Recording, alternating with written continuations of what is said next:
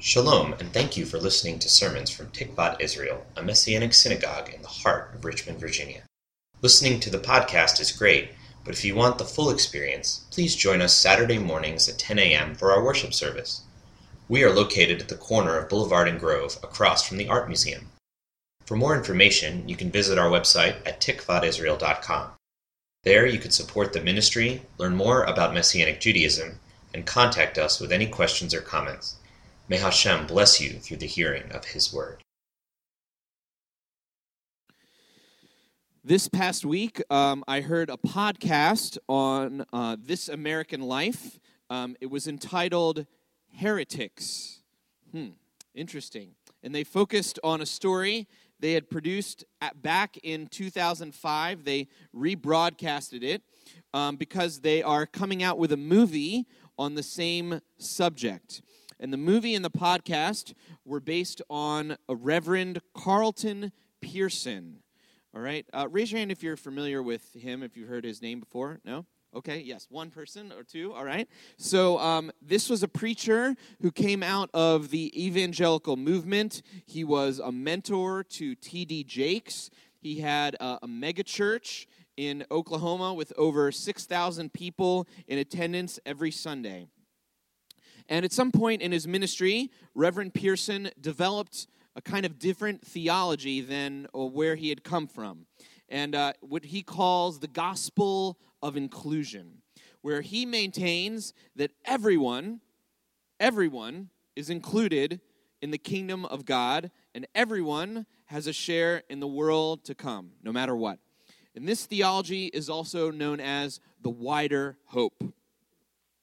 Tractate Sanhedrin 11 from the Talmud states that all Israel has a share in the world to come. Now, the Talmud is a collection of traditional writings and interpretations of Scripture, and it is helpful for practice and Jewish life, but the Talmud is not authoritative. It's not on the same level as Scripture. So the question is, what does Scripture say about this subject? How can we enter the kingdom of heaven? Who has a share in the world to come, that is, eternal life with God? On the one hand, there's no way that I can answer this definitively. It's not really up to me, in a sense, to say who is entering the kingdom of heaven and who isn't with complete authority. That being said, I can share how I have thought about this question based on the Scriptures. And my hope is that it will encourage us with the right balance of humility and conviction. But before we answer the first question, I'm going to answer that with another question, which is, we Jews like to do that, I guess.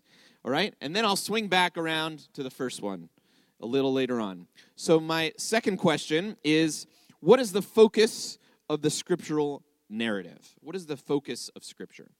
Although many people today are interested in the first question that I mentioned about going to the world to come after death, the focus of Scripture seems to be something altogether different. The merging of heaven and earth. The kingdom of heaven breaking through onto the earth. The presence of God and His establishing His kingdom on the earth. And even when the focus is on the world to come, it's often put in terms of a renewed or a redeemed earth. The redemption and the restoration of what we see around us. And why do I say this? What are some examples of this where the kingdom of heaven breaks through into the earth? Well, most of the thrust of the Torah and the New Covenant writings, it discusses our behavior, right? How then shall we live on this earth? What is the center of this? Love your neighbor as yourself. That's the center of the Torah. And a good summary of the Torah is also found in Micah 6, verses 8. And this is what it says. He has shown you, O mortal, what is good. And what does the Lord require of you? To act justly, to love mercy, and to walk humbly with your God. It's a summary of kind of our actions on earth. Another excellent summary of the Torah is found in Jonah. Of course, I'm referring to the VeggieTales story based on the book of Jonah, where one of the songs sums up the Torah quite well, and I'm going to sing it for you now. Do not fight, do not cheat, wash your hands before you eat. There is nothing quite as sweet, a message from the Lord. Be a friend, say your prayers. Heaven loves a heart that cares. That is why I've come to share a message from the Lord. And if you follow God's commands, there will be peace throughout the land. You will live long and happy lives with your sheep, your kids, your wives. Don't eat pigs, don't eat bats, don't eat beetles, flies, or gnats. Stay away from all of that, a message from the Lord. Do what's right, don't provoke. Put 4 tassels on your cloak. Do not laugh, it's not a joke, a message from the Lord. Yeah. VeggieTales, pretty good, right? Aside from the washing your hands line, which I think is more of a tradition, I'm pretty sure all of that is in the Torah. Would we agree? Right? It's a good summary. And this is also the thrust of the New Covenant writings as well. Moral uprightness on the earth. Because when we follow God's commands, we are, in a sense, ushering in the kingdom of heaven here on earth. Is this not the focus of Yeshua's prayer? He tells us to seek this, to ask for God's will on earth as it is in heaven. So that is to be our focus. There are times when this crossover, this meeting of heaven and earth is more focused and more intense. When the presence of God is made manifest on the earth. The tabernacle and the temple were designed this way. This is one of the focuses, of course, of the narrative of Shavuot, or Pentecost, which is coming up in about a week. And we're very excited. And this is what we're pressing toward, right? This appointed time of Shavuot. And we're counting up the days. Remember, we're counting up? Remember that? Right? So this is what it says in Acts chapter 2, verses 1 through 4. This is a picture of Shavuot, or Pentecost, in the early community. The festival of Shavuot arrived, and the believers all gathered together in one place. Suddenly there came a sound from the sky like the roar of a violent wind, and it filled the whole house where they were sitting. Then they saw what looked like tongues of fire, which separated and came to rest on each one of them. They were all filled with the Ruach HaKodesh, the Holy Spirit, and began to talk in different languages as the Spirit enabled them to speak. And let's leave that up there for a second, please. So, several things to note here. Number one, there were Jews from all over, from all different countries, and they were all gathered together. Why were they all there? Because it was Shavuot. Shavuot is a pilgrimage festival. That's one of the 3 times where you go up to Jerusalem to gather. Okay? And second, we notice that the word wind in Greek and Hebrew, it's the same idea. It's pneuma in Greek, or in Hebrew it would be ruach, right? So that means wind, but it also means spirit. Okay, so the ruach, the Spirit of God, comes in a dramatic way here. What does this remind us of? It reminds us of the narrative in Ezekiel, right, where the ruach comes over the dead, dry bones and bringing life. Remember, the Holy Spirit is the personal presence of God. It's the life force which empowers God's people. And we also see there's a mention of what looked like tongues of fire, right? What does fire remind us of? It reminds us of the temple sacrifices, right, that were burnt up. It also reminds us of the burning bush. Remember, that was God's presence as well, God meeting with Moses, okay? So it's the kingdom of heaven here, manifest on earth, by God's abiding holiness. We see a picture of God's kingdom breaking through during Shavuot, during Pentecost. right? Lastly, we can see all of this as a reversal of that other kingdom. Remember the kingdom of Babylon or Babel, right? What's going on there? Well, in the Tower of Babel, they built up the tower to make their own name great. Look at me, I'm so great, right? We're going to build this tower, and we're going to take over the throne of God, and we're going to say what we think is right and what we think is wrong. It's basic rebellion 101. Bavel, the Tower of Babylon. And what did God do? He scattered them, and he made them all speak in different languages, different tongues, so that they couldn't work together on this rebellion project. All right, but what happens here? This is the reversal of that. If you read later on, it says that each person heard the praises of God in their own language. All of the men were Galilean Jews, but each person heard somehow the praises of God in their different language. Because remember, all the Jews from all over, every nation in the known world were gathered at this time. So it's a direct reversal of the kingdom of Babylon, the kingdom of Babel. It's a reversal of the confusion. It's a reversal of that kingdom. What is that kingdom? That is the kingdom of heaven. Heaven on earth. So what do we have so far? Thank you, Gordon. The main thrust of the scriptures that we've seen is not us going to heaven later on, although that's in there, but it is about God bringing heaven to us. It is about the kingdom of heaven, which shows up as a moral code. It shows up. It is the center of the Torah, and it shows up in the abiding presence of God, which ever since Acts 2, ever since this moment, is brought to fullness in the body of Yeshua followers. We are now the carriers of this presence. Our bodies are the center of God's bringing heaven on earth, according to this, because by his what? His Holy Spirit. And this brings us to the Jewish people, the nation of Israel, who are at the center of this heaven and earth collision plan. We can look at the call of Abraham. What does God say in Genesis 12, verse 3? Through you, all the nations of the earth will be blessed.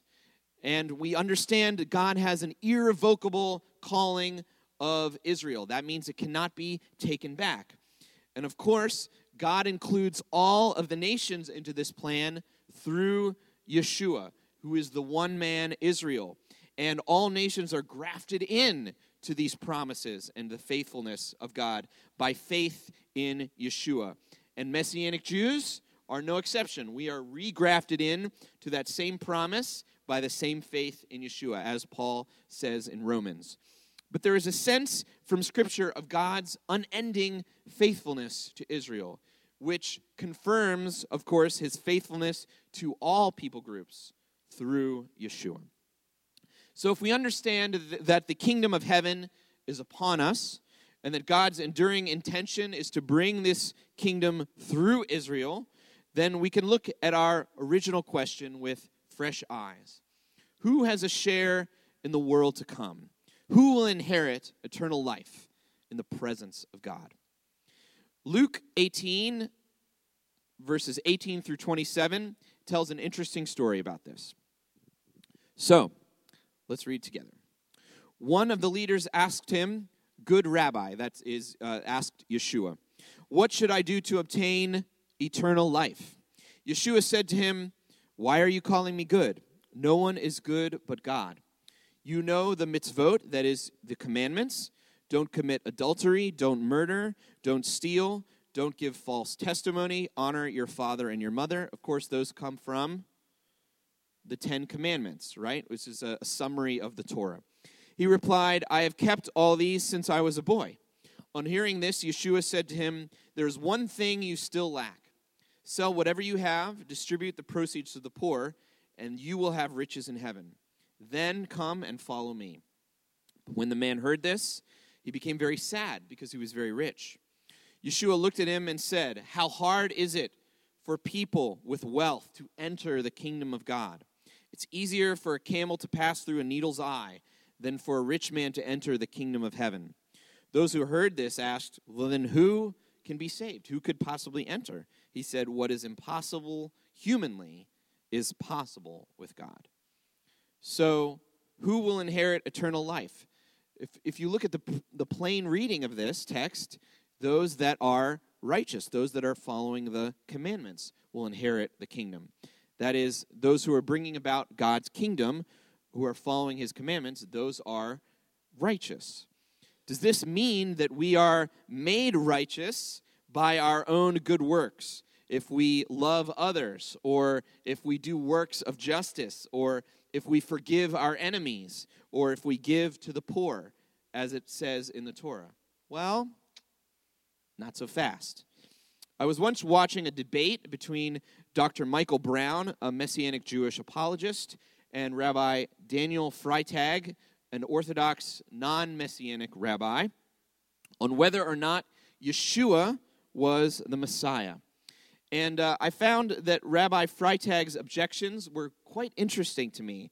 And his main point that he kept going back to was this, that the Christian view and the Jewish view on being righteous were two different ideas. This is what he said.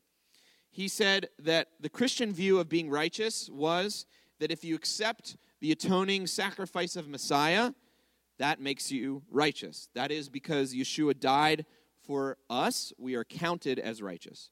And he said that the Jewish way of looking at it, that is what is in the Torah, is that to be righteous, you are to keep the commandments, right? And because Yeshua and the New Testament supposedly changed the way of being righteous from keeping the Torah, and now we're trusting in the atonement of Yeshua, according to this rabbi, he said Yeshua could not be the Messiah. This was the main idea of his entire presentation. So which is it? Are we righteous because we do the right thing? Or are we righteous because we trust in the atonement of Yeshua? Yes. Why not both, right? He is right, and he is right. How can they both be right? You know, you are also right. Okay? The main thing here is to remember is there's an order to it. And Paul puts it this way in Romans 3, verses 28 to 31. Therefore, we hold the view that a person comes to be considered righteous by God on the ground of trusting, that is, by faith in Yeshua, which has nothing to do with legalistic observance of Torah commands. Okay, so maybe they're not related.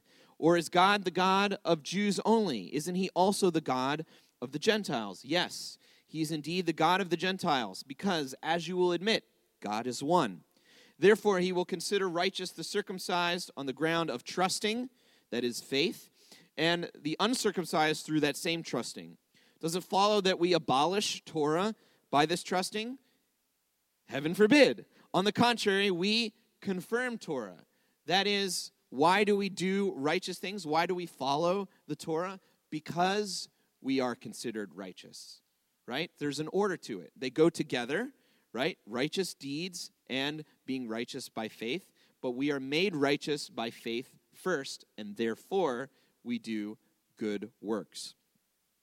Messianic Jewish theologian Rabbi Dr. David Rudolph, coincidentally our former rabbi, has described it this way, and I think it's a good way to think about it.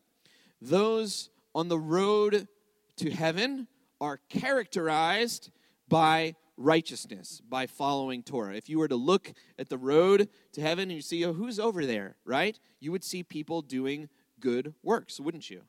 Would we affirm that? Yes, right? So the question remains, how are we assured that we are counted as righteous? Who here can say that they have kept themselves pure, that they have followed every commandment in the Torah? And this is where trust in Yeshua comes in. For those of us who have put our trust in Yeshua's atonement, his sacrifice, we have assurance that we have a share in the world to come. One could always trust in their own good deeds, but how can we ever know if that is enough? A better way is to trust in Yeshua and for good works to flow out of that trust. 1 John 5, verse 13 puts it like this: I've written you these things so that you may know that you have eternal life. You who keep trusting in the person and the power of the Son of God, Yeshua. Right? That is how we know we have eternal life, by trusting in Yeshua. So what do we do with this hope that we have in us? 1 Peter 3, verse 15 gives us very sound advice. He says, treat the Messiah as holy, as Lord in your hearts, while remaining always ready to give a reasoned answer to anyone who asks you to explain the hope you have in you. Let me read that again. Always ready to give a reasoned answer to anyone who asks you to explain the hope you have in you, yet, this is the important part, with humility and fear. So, to anyone that asks, what is the reason for the hope that you have? May we be empowered by the Holy Spirit, the Ruach HaKodesh,